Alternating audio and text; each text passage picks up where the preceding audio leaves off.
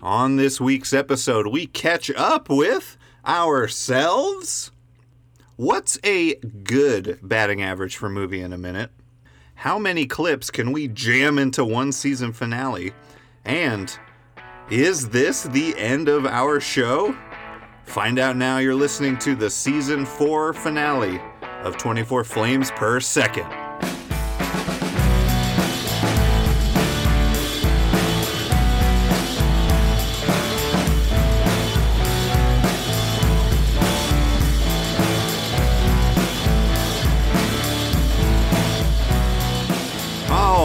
All right. Hello, everybody, and welcome to our 4th season finale of 24 Flames Per Second. It's the podcast that roasts the films we love the most. And as always, everybody, I'm your host, Robert Bojorquez, and welcome to the show. We're very excited that we are here reaching this milestone. We celebrated 200 episodes and a couple birthdays of the OGs of the show this month, and we're already we're capping the 4th season finale with the most comprehensive kind of retrospective that we've ever done for the show. It's super exciting. It just felt like it was the time to be doing something like this that you're gonna hear. Some of it's gonna sound just like the season finales we've done before, but we've got some. Okay, I'll say it. We have like 40 surprises for you, and so yeah, we're super excited that you're here and that you've been listening to the show for however long you've been listening, whether that's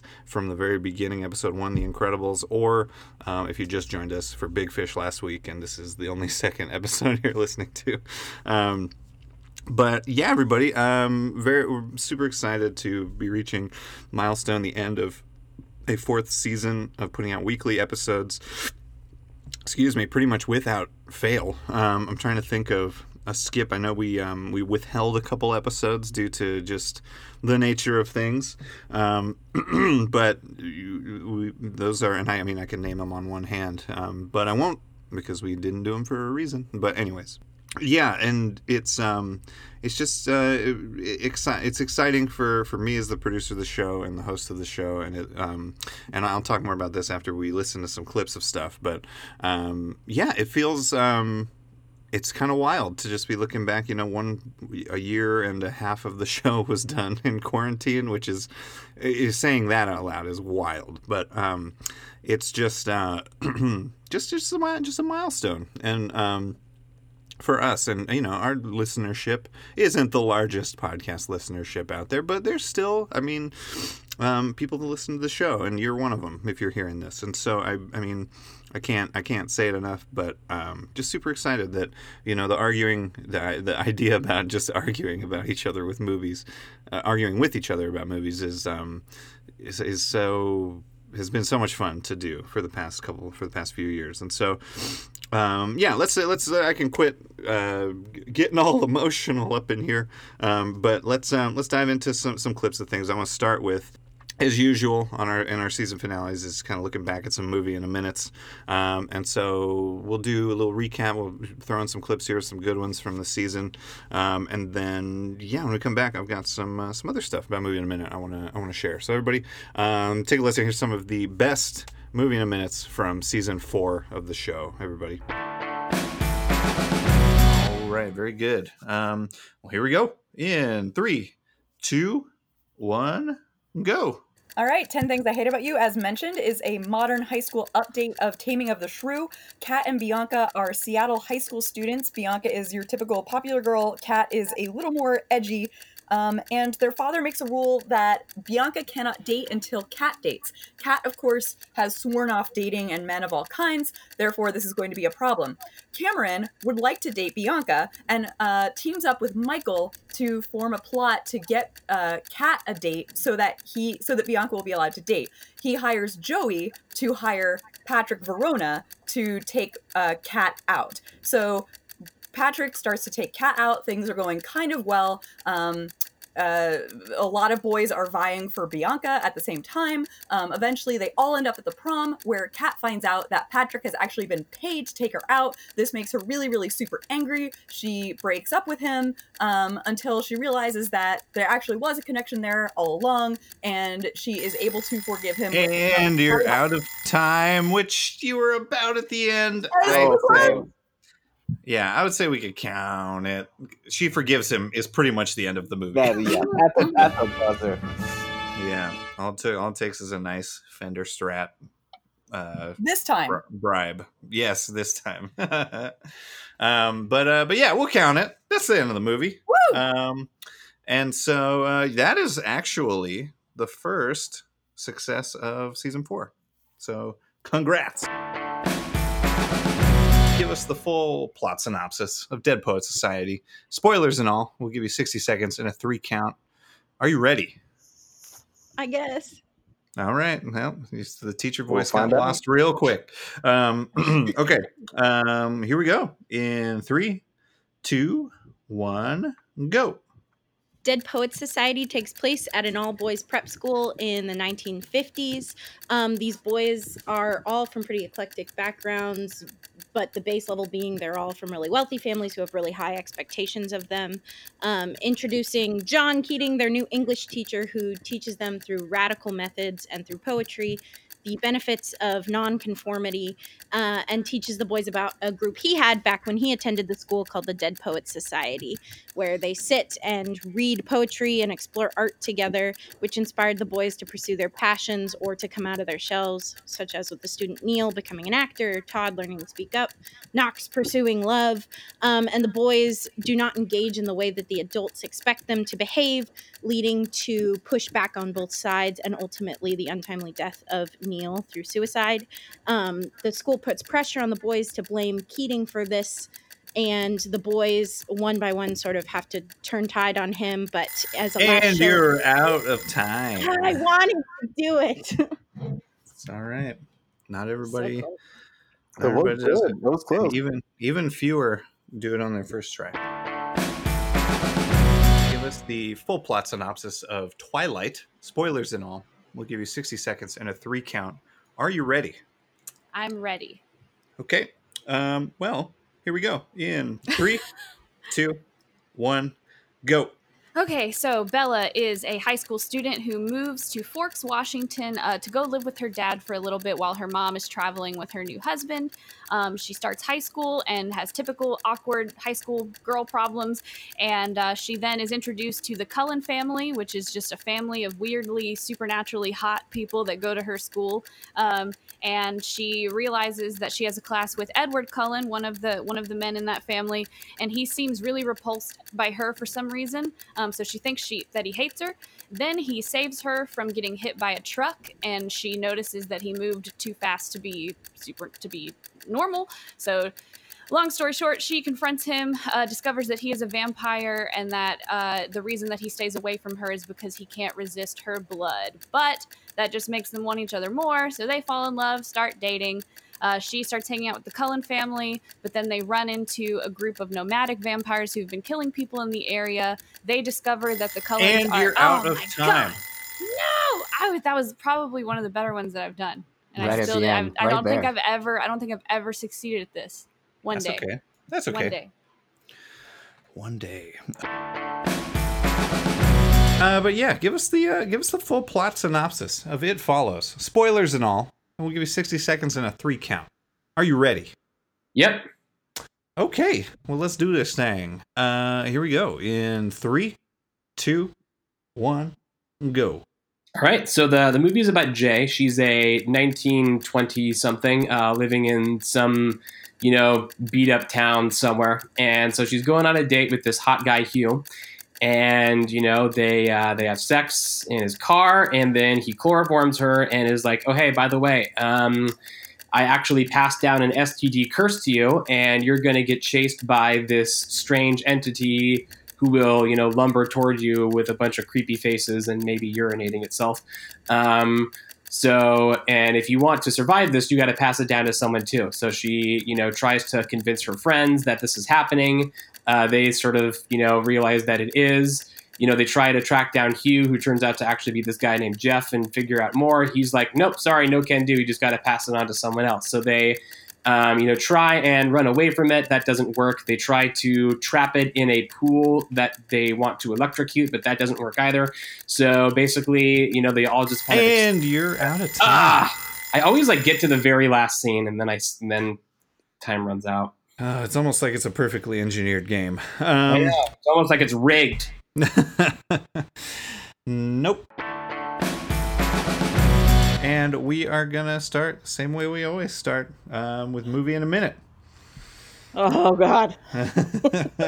They always forget. 2.5 hours long. And so, let's give us the full plot synopsis of Pirates of the Caribbean, Curse of the Black Pearl, spoilers and all, and we'll give you 60 seconds and a 3 count. Are you ready? Ready as I'll ever be. All right.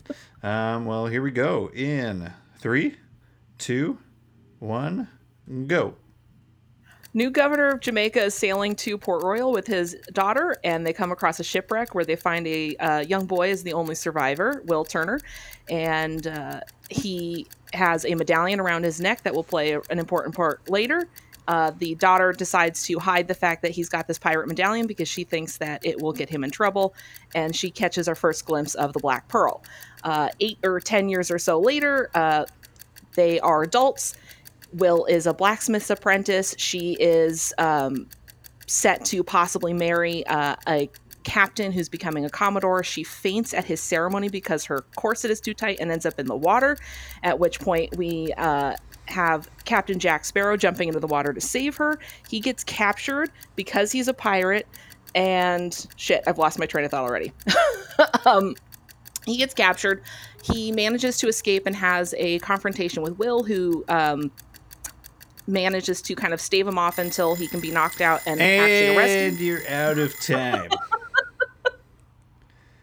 The movie's so long. The middle of Act 1. Okay. Let me see. I'm going to try So much happened.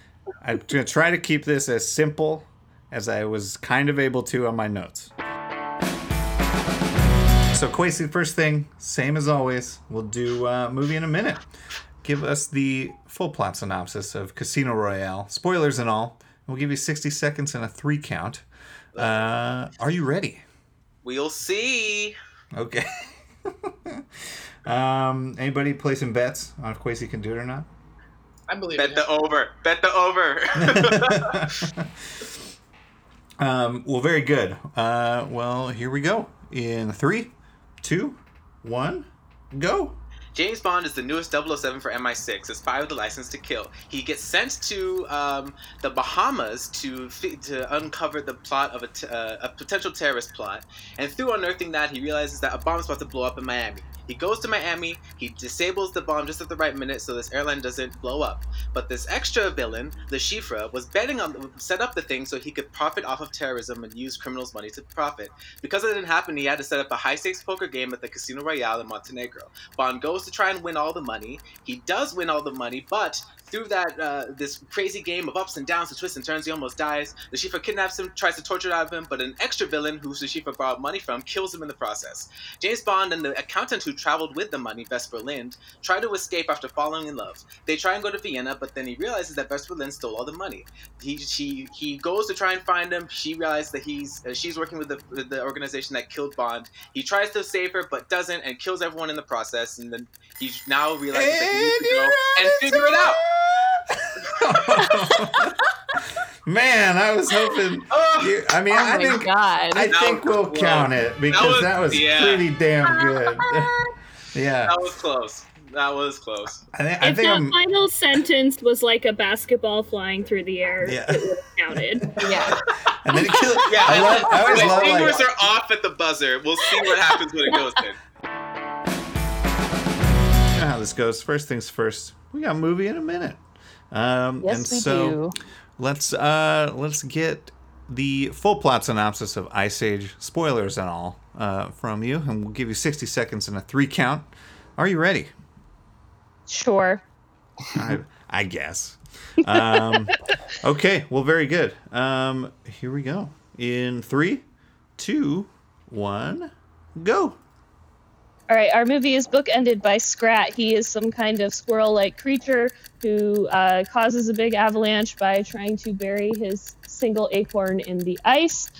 This leads us to meeting Sid. He's a ground sloth. His whole family left him, and everyone's migrating to get away from the Ice Age.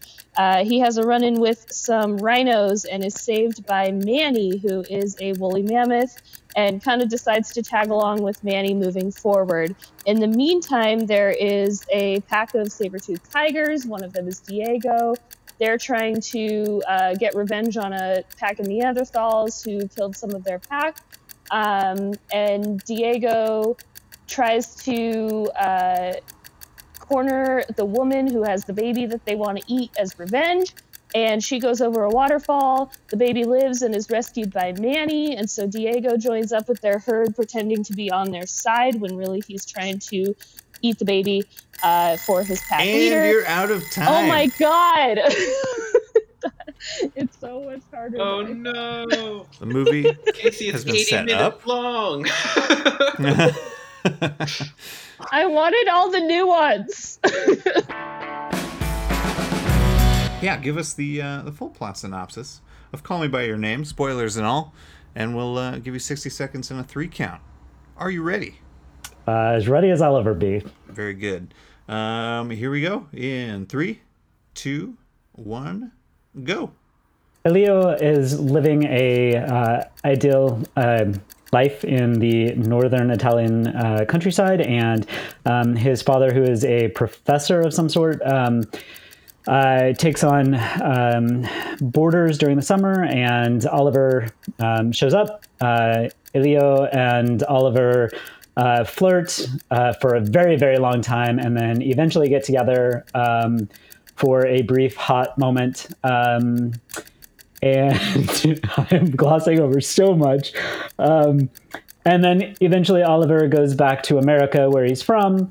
And then we end with Hanukkah and Oliver telling Elio that he's getting married. And that's sort of the end of the movie, as Elio stares off wistfully into the fireplace. And with 5 seconds to spare, you did it. Movie in a minute. Complete. Well, very good. Yeah, I mean, there's lots of summertime activities that we missed. Yes. And so let's get things going. We'll start with the same way we always start. First things first, we do movie in a minute. And so Evan will get the full plot synopsis, spoilers and all, of A Muppet Christmas Carol from you, and we'll give you 60 seconds and a 3 count. Are you ready? Yes. Okay. Well, here we go. In 3, 2, 1, and go. The Marleys were dead. That is what we know. At the same time, we also know that there is a person called Ebenezer Scrooge, who is known to be the biggest jerk in all of England at the time. That is known to be shrewd, uncaring about others, and non-charitable, keeping only to himself, loving the dark. He is known to be pretty much the worst person alive at this point. During this time, he begins to have hallucinations of his old partners, the Marleys, who come and visit him, telling him that his path to life is wrong and that he'll be meted by 3 spirits in order to help fix his life. Along this time, he meets the Ghost of Christmas Past, the Ghost of Christmas Present, and the Ghost of Christmas Future, who all teach him valuable life lessons about how he has brought himself into this terrible spiraling hole of despair and deceit, until he eventually meets several people along the way that help give him spirit, which then he becomes a much better person and brings himself into the better eye of everyone around him and becoming an extremely good and charitable person. And you're out of time. Yeah, we'll count it because it's pretty much it. He's a changed man. And it's Christmas. What does that mean? Generosity of spirit. I don't have to give you anything when it comes to movie in a minute. You Scrooge. Wow. Just listen, man. It's not how it works around here, okay? Give us the full plot synopsis of Jackass the movie. Spoilers and all. And I will give you 60 seconds and a 3 count to do whatever you think summarizes the movie. To To say, I should clarify, to say whatever you think summarizes the movie. Yeah, are you ready? Yeah. Let's get into it. Okay, great. Here we go. In 3, 2, 1, go.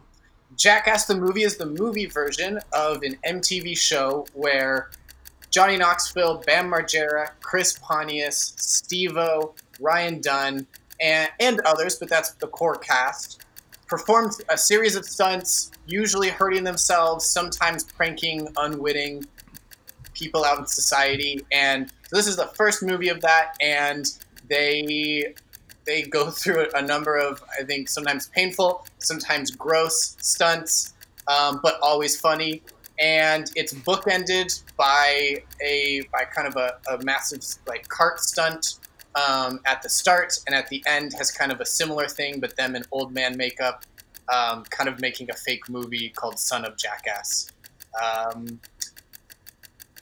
I think that's it.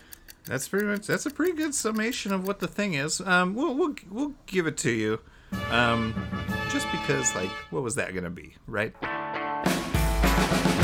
Give us the full plot synopsis of Big Fish, spoilers and all. We'll give you 60 seconds and a 3 count. Are you ready? Yeah. Okay. Well, here we go. In 3, 2, 1, go. A journalist, Will Bloom, attempts to separate fact from fiction in the tall tales told by his storyteller father, Edward, eventually realizing the truth is somewhere in between. That's it. End of movie. Oh, Jesus Christ. Oh, my God. Don't give him the horns. Don't give him the horns. That's Come the on. full plot of the movie. That's the one line from IMDb. I call foul, I wrote that sir. myself. Thank you very much. Call me a plagiarist. I myself am named Will, and I'm also a journalist. I'm gonna go punch my dog in the face again. Real quick. Yes. All right. Well, yeah, I love those, man. I love Movie in a Minute. It's one of the best. It's my favorite. Probably my favorite little piece of the show is Movie in a Minute, just because there's movies that we've done on the show that I had never seen before, and I feel like I've seen a good chunk of movies, not more than a lot of people, but some, and so that's how we get you in, is we tell you what the whole movie is as quick as we can. But yeah, let me tab over here to my list of we've audited all the Movie in a Minutes from the show, and we've got a couple stats I just want to share. I want to recognize some folks. And so, yeah, let me look at this list real quick. I just want to shout out a couple folks that have been on the most episodes of the show as part of a panel. And so that means, they haven't done Movie in a Minute every time, but yeah. So let me see here. So in terms of episode count, people who've appeared on the most episodes, and if you're listening to this, already, or I mean, if you're part of the show and you're listening to this, I already announced these in our Slack, but yeah, we've got number 1, the person who has defended and roasted the most is our good buddy Ian Coleman, who's been on 56 episodes of the show. That's more than a quarter that's more than 25%, a fourth of all the episodes we've ever done. And he has also defended the most movies too, at a whopping 18.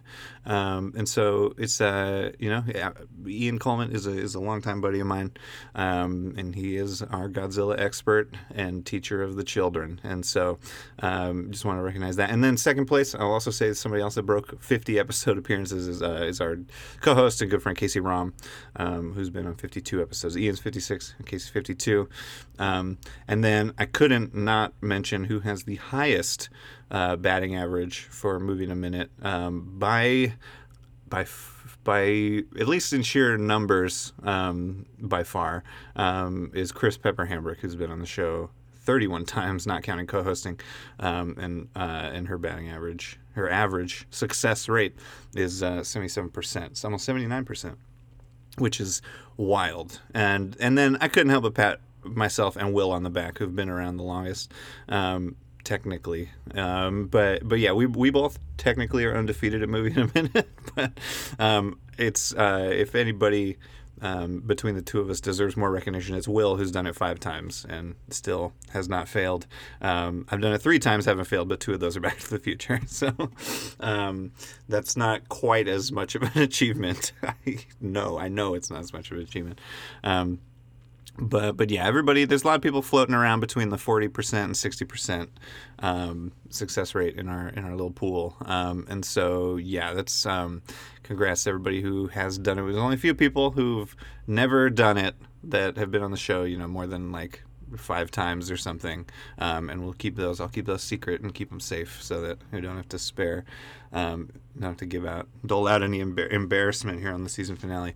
I will say, Kwesi, God love him, has done the thing 13 times, has only won it once, which is, his heart's in it, and that's all that matters.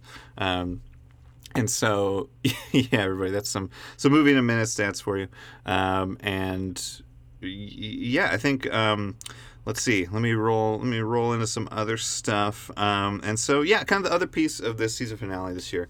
There have been a lot of folks. There's been 40 people who have appeared on a panel of 24 frames per second since the beginning of the show, not counting guests. And so I just want to shout out a couple of those guests because they don't appear in this episode, but we had a lot of fun working with them and having them on the show when they were on the show, on the crossover episodes or what have you, a promotional thing or whatever, where we had them over here arguing with each other. Yeah, so those guests are, let's see, the first one we did was the boys over at the Beyond the Ball podcast, which is a Pokemon podcast produced by some great and longtime friends of the show, Will and Braden. You know who you are if you're listening to this. And they, and yeah, I've known them since middle school.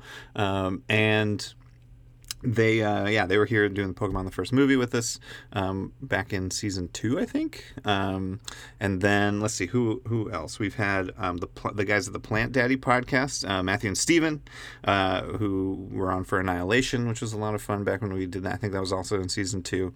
And then season 3 we did School of Rock with the band Impulse Control, who is another longtime friend, Tim Duryea, who I've also known since middle school. But yeah, a lot of good friends have come through, and it's been a lot of fun to have some guests. But on to kind of the main event here. I went through our list, surveyed everybody who's appeared on the show, and was able to get just about everyone, with a couple exceptions of folks that just was not able to get in touch to. But we have a nice little collection of everyone who has been on the show in some regard. I've been calling them uncontested hot takes. So everyone's gotten to come and just throw their opinion of some movie we have not done on the show before out on the table, and they didn't have to argue with anybody about it, which is a lot of fun. And so yeah, everyone, we've got a list of episodes of the show that we could do that is almost 800 movies long, and obviously, I mean, that's, what is that? 16 years of episodes if we did them all, and we add to it, often. So, this is there's more movies than we'll ever be able to do on the show, and this was a way to take a big 40 movie sized chunk out of that list, and just get to reconnect and talk to everybody who has been on the show in the past. And so you're going to hear some voices you have not heard since season 1. You're going to hear some voices you only heard one time, but it's still been a lot of fun to reconnect with all the people that help make this show what it is, and especially during here we're at the tail end of a responsible quarantine in America, and it's just been nice to touch base with people and make sure everyone's hanging in there, and just to connect for 10-15 minutes and talk movies again, when the world is a place where you gotta keep your head above water, and there's not always time to come be on a podcast every week, which is fine. And yeah, I mean, just shout out to all these folks. You'll hear their names as they go, but we've got 39 of the 40 clips that we could have coming up here that we got all these uncontested hot takes for you, everybody. For kind of this is what our season finale is here, and so. I just want to shout out and thank you again to all these folks that have come and played movie argument with us, roasted or defended. I always ask people when they come on the show, give me a list of movies that you feel strongly about, whether that's, I love them for this reason or I hate them for this reason. And so this is distilled down. This is the pure energy of the show here, in clips from all of our friends that have been on 24 Flames Per Second over the 4 seasons that we've been doing the show. And so, but without any further ado, I feel like I could talk and just regale everyone with thanks forever. But without any further ado, here are our, and when I say our, it's a collective, the Royal Hour, our hot takes on 40 movies that we have not done on the show yet. Here we go. Hi, my name is Amy Williams. I'm a film festival programmer and self-proclaimed piece of shit nerd. And The Rocker, starring Rainn Wilson, has a stacked cast and was ahead of its time. My name is Brian Glinsky. I am a filmmaker and a Santa's Pup fan, and Seven is the most purposely edgy, grim, dark, try-hard script out there, and the good direction completely masks how shallow it actually is. Hi there, I'm Dylan Gervais, theatrical collaborator and administrator. Captain Fantastic successfully balances being a whimsical family comedy, an intense family drama, and an indictment of both an American corporate capitalism and the extreme off-the-grid brand of escapism. My name's Griff Gustafson, longtime listener, first-time caller, and I think that Intolerable Cruelty by the Coen Brothers is one of their best films. It gets poo-pooed in too many circles for being one of their worst movies. I think it is one of their best movies for character development, writing, and scenery of the Hollywood landscape. Hi, I'm Roxy Ewing, local artist and nature lover. Notting Hill is overrated. People only like that Hugh Grant isn't gross in it. My name is Jake Ferg. I'm a comedian. Children of Men is a masterpiece, and Disheveled Clive Owen is the hottest Clive Owen. I'm Lucas Chappell, cinematographer and film school dropout. Everyone thinks I should like The Kids Are All Right because I have 2 moms and a sister, but I don't because the male teenage characters are oversimplified cliches, and I don't care about connecting with my long-lost dad. Hi, this is Stephanie Malone. I'm a producer and documentary filmmaker. Paddington 2 is the best movie of all time, and Hugh Grant, as the dastardly Phoenix Buchanan, was robbed and should have received Oscar for Best Supporting Actor. I'm Genevieve Ferrari. I'm a stand-up comedian. I absolutely hated Knives Out. A lot of knives, but not enough stabbing. I wanted to see Jamie Lee Curtis get stabbed in the eye by Toni Collette as they fight over an antique vase, and all I got was Chris Evans in a tight sweater. I'm Castle Cook, local vintage stylist, and I hate everything Jack Black has ever done except for The Holiday because I'm obsessed with Kate Winslet and it's my mom's favorite. Hello, my name is Mario Miguel Aralo Molinero. I'm the artistic director of Jet City Improv, and I'm also a local activist in town. And Beasts of the Southern Wild is the all-time greatest improvised and devised show in film history, while tackling major issues regarding Hurricane Katrina. It also uplifted the actor Dwight Hendry, who had no acting training and is one of the most underrated actors of all time. I'm Melissa Yeoman, stand-up comedian and co-host of the Leafly podcast, The Roll-Up. Thunder Force is one of the most underrated movies of all time. People were not ready to see bigger-bodied women in this role, and the crab scene was for true comedy fans only. This is John Boy from The Prairie Fire, and Dirty Dancing is the movie equivalent of shitty 80s doo-wop. Hi, I'm Ben Scott, VHS fanatic. The Big Short is basically the 2008 housing crisis for dummies, and I am a huge sucker for anything Steve Carell. Hi, I'm Maureen Armstrong, reader and eater. A 1987 classic, Adventures in Babysitting, is a ridiculous movie, but it's chock full of thrills. Hey, this is Nate Sawtell, a filmmaker and movie watcher, and Face Off is hands down the best action movie of the 90s. I'm Chris Quillisi, actor, director, and new cat dadder. I want to know why everyone is sleeping on the movie About Time. Do yourself a favor and watch this beautiful British time travel movie. I'm Sammy Furman, the Slammin' Salmon, educator and dog mom, and I think the Fast and the Furious series is the greatest movie franchise ever. I'm Alex Garamoni, theater educator, Disney fan, and Zac Efron expert. And Zac, he peaked in High School Musical.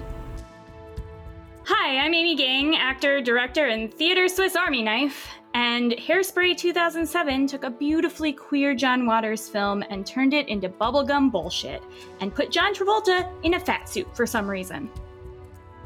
This is Rob Joins. I'm a local musician and VHS collector, and the Harry Potter movies are bad. That's it, all of them. They're all bad. Hi, I'm Riley Scott, Seattle's resident nerd, and Dune is impossible to adapt faithfully into a satisfying movie. And while it was dumb for David Lynch to make Paul the goddamn Dovahkiin instead of a kung fu guy, it's probably the most faithful spiritually to the book you can physically do. I'm Kevin Connor, film festival programmer and film festival lover, and Magic Mike XXL, skip the first one, just watch the second one, it's way hotter. Hi, I'm Jacob Foltz, filmmaker and editor. Please, Batman, stab your batsuit nipples into my ears so I never have to hear Arnold Schwarzenegger's terrible ice puns again. Batman and Robin sucks ice. Hi, I'm Brian Taves, theater dad and teacher of your children. Pee-wee's Big Adventure is the most influential film on current and future class clowns. I'm Maddie Von Hoff, film and political activist, and Godzilla vs. Kong was so boring, I didn't care who won, I just cared that it was over. Hi, I'm Grayson Hay, a director of photography and aerialist in Seattle, and Birds of Prey and the Fantabulous Emancipation of One Harley Quinn is the best superhero movie ever created. Hi, I'm Alexandra Colero, Seattle cinephile, and I love Galaxy Quest. It proves there is a use for narcissistic actors. They can save you from murderous aliens. Hey, this is Evan Christopher, actor and DM to the stars. I just want to say that Trick or Treat is one of the best underrated Halloween anthology films that has the best way to interconnect 4 short stories into one major plot that John Carpenter only wished his anthology could have been. Hi, I'm Cody Olson, filmmaker and political activist. And I think the 2005 film Sahara, the adventure vehicle starring Matthew McConaughey, is an absolutely terrific movie that deserves its own franchise. I'm Ian Coleman, writer, teacher of your children, and Godzilla expert, and Terminator 1 is better than Terminator 2. I'm Katie Bennett. I'm a video game journalist and horror movie expert, and Signs is M. Night Shyamalan's best movie. And no, I will not be providing any context on that. Hi, I'm Chris Pepper Hambrick, actor and producer. The reboot Star Trek films have a worldview and ethical outlook that are antithetical to the worldview and ethics of all previous Star Trek franchises. Hi, I'm Casey Rom. I'm the co-producer of Seattle's The Moth and a storyteller myself. Lost in Translation sucks. It offends me that so many people assume that because I like to travel, I must love a movie about people who complain about being in Japan after like 2 days in a nice hotel and then proceed to spend the rest of their time there being boring together. Hi, I'm Kwesi Phillips. I'm an actor and designer. Pain and Gain was so bad, it ruined Gangster's Paradise for me. I don't care how hot Marky Mark looks curling iron in Michael Bay saturation, that doesn't give it the right to ruin one of the greatest songs of the 90s for me. My name is Will. I did not watch the movie this week. The Thief and the Cobbler is better than Aladdin. It took 29 years to make. It holds a Guinness World Record, and it is a better movie.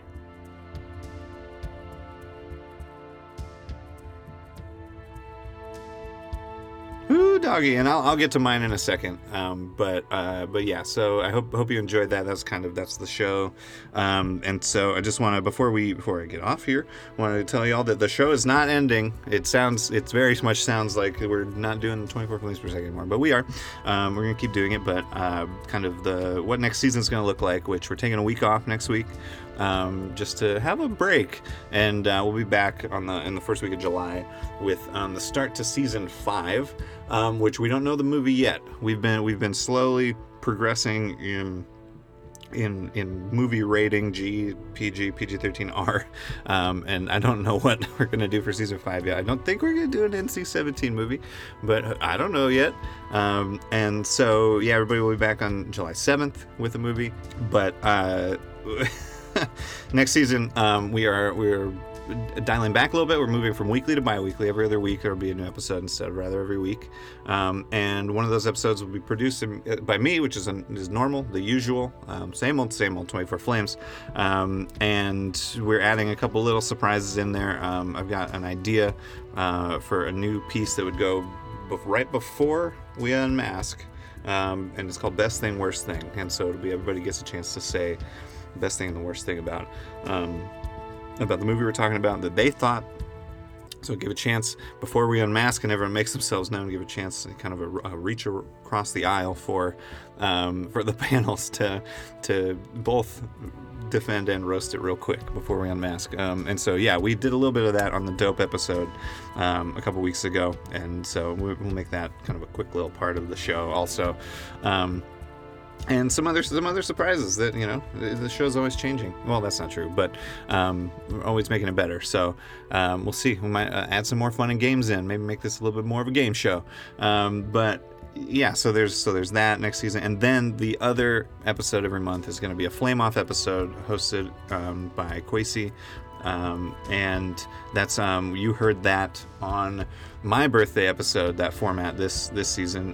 We did we did Best Time Travel Movie, and I came in for Back to the Future. So that Flame Off format is coming as well, and so every month there will be a normal episode, a Flame Off episode, and I am also planning on adding another show to my roster, producing another show. Got a lot of ideas and kicking around with some folks.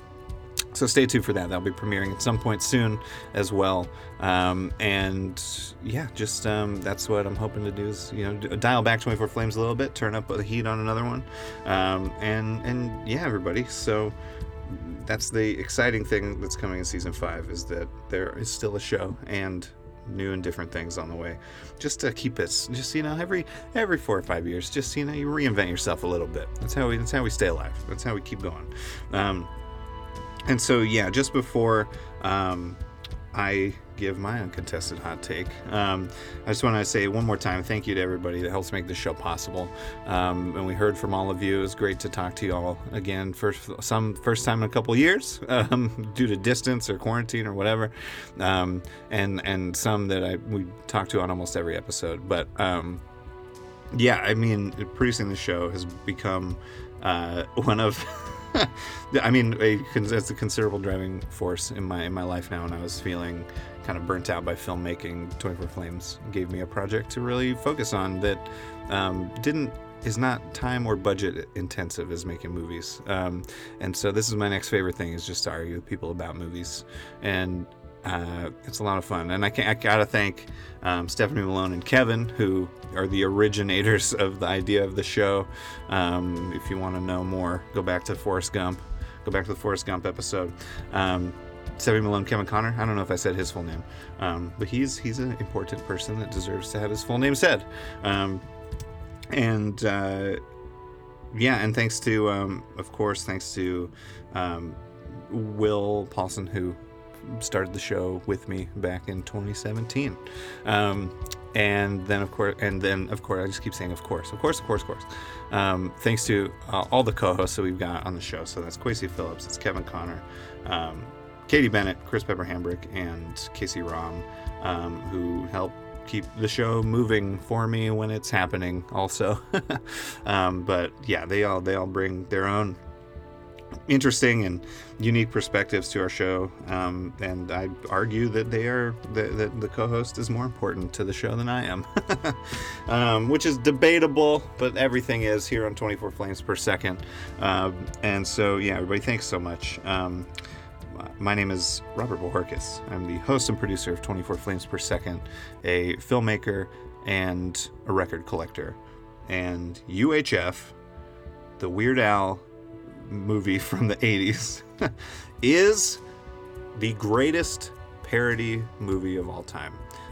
It sends up Rocky, Gandhi, Rambo. Wait, no, I take it back. It doesn't do Rocky. It sends up Gandhi, Conan the Barbarian, game shows, TV, talk shows. It's got it all. And, you know, that's the line in the song, UHF, we got it all. And so, yeah, I recommend everybody go watch UHF if you're missing out and you don't know. I promise you it's worth your while. And, yeah, everybody, this episode of 24 Flames Per Second was produced and hosted by me, Robert Bohorkis, co-hosted by all the same folks that co-host everything. And the panels this week was literally everybody. Should I read the list? I won't read the list. They all just said their names. Our show music, we have two different show musics this time. Our original show music and theme is composed and produced and performed by Rob Joins and Will Paulson. And our not new version, but our special version in this episode was remixed and composed by Curtis Skinny Skinner and everybody, our network and co-op Partyfish Media, which came about due to this show, is produced by Kwesi Phillips, Will Paulson, and myself. Everybody, we will catch you in 2 weeks for the premiere of Season 5. And thanks again for listening. If you want to help support the show as we move into a 5th year, you can head to patreon.com/24flamespod and find too many goodies to handle over there. Everybody, so yeah, we'll not next week, we'll see you, but the week after for something that's going to be, I'm not ready. But yeah, everybody, take it easy. We will talk to y'all soon. Bye! Bye!